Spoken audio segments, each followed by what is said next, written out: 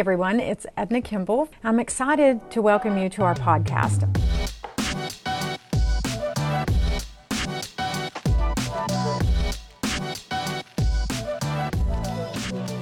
Okay, so today we are talking about frenemies. Yeah, that's right. Even in real estate, we have frenemies. This is becoming more and more of an issue in this really tough, tight market. We have buyers who are, in essence, trying to go around the realtors and form a relationship with the seller.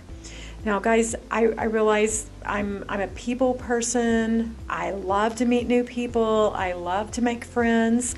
But if you are the seller and the buyer is aggressively pursuing you as a friend, I really encourage you to step back and let the realtors handle the job.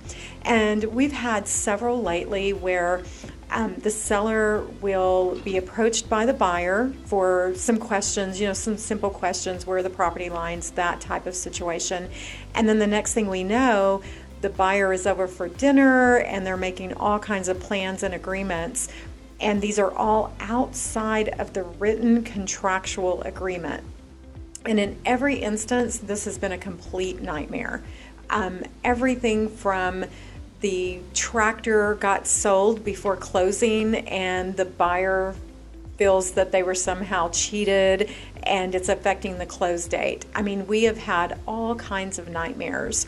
So as a seller, it's really imperative that when you give the listing to the listing agent, step back and trust that they are the professional and that they do know what's best for you, because that's really what they're doing, is they're trying to stay within the contractual guidelines based upon what you've told them and what you've informed them.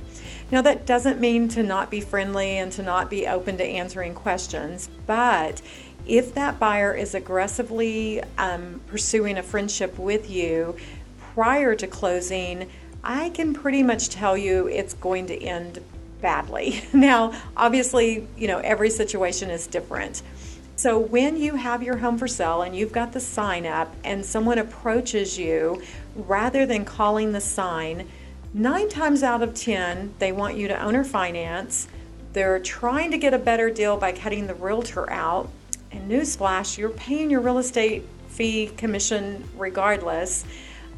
Or they're trying to get early occupancy or work their way in. So those are the big 3 that you have to be super cautious of. Also, think about it this way. If they found your property and there's a sign there and they saw it on one of the websites, the realtor has done their job, which is to market the home and bring that buyer in. So now if the buyer is coming directly to you, use it as a red flag. Think to yourself, do they really have the money? Can they show me the money? And are you even comfortable asking them about the money? That's why you hired a realtor, so let the realtor do the job. If they don't want to use the same realtor that you're using, that's totally acceptable too. Let the realtors do the job rather than you getting involved in it. Most of the time when they are contacting you directly, there's some hiccups or problems. And when we ask to see their pre-approval letter or their proof of funds prior to even bringing them out to the property, that is to protect you. That's an agreement that we've made with you. Just be mindful of that, be cautious, and think to yourself, everybody wants to be my friend, but why are they being so aggressive in trying to be my friend? Because it really could end badly and you could end up in court rather than end up, enjoying your newfound friendship. So wait until closing. That's the bottom line, and then become their friend. And if you guys really have that much in common, then it'll all work out in the end. Thanks, everyone.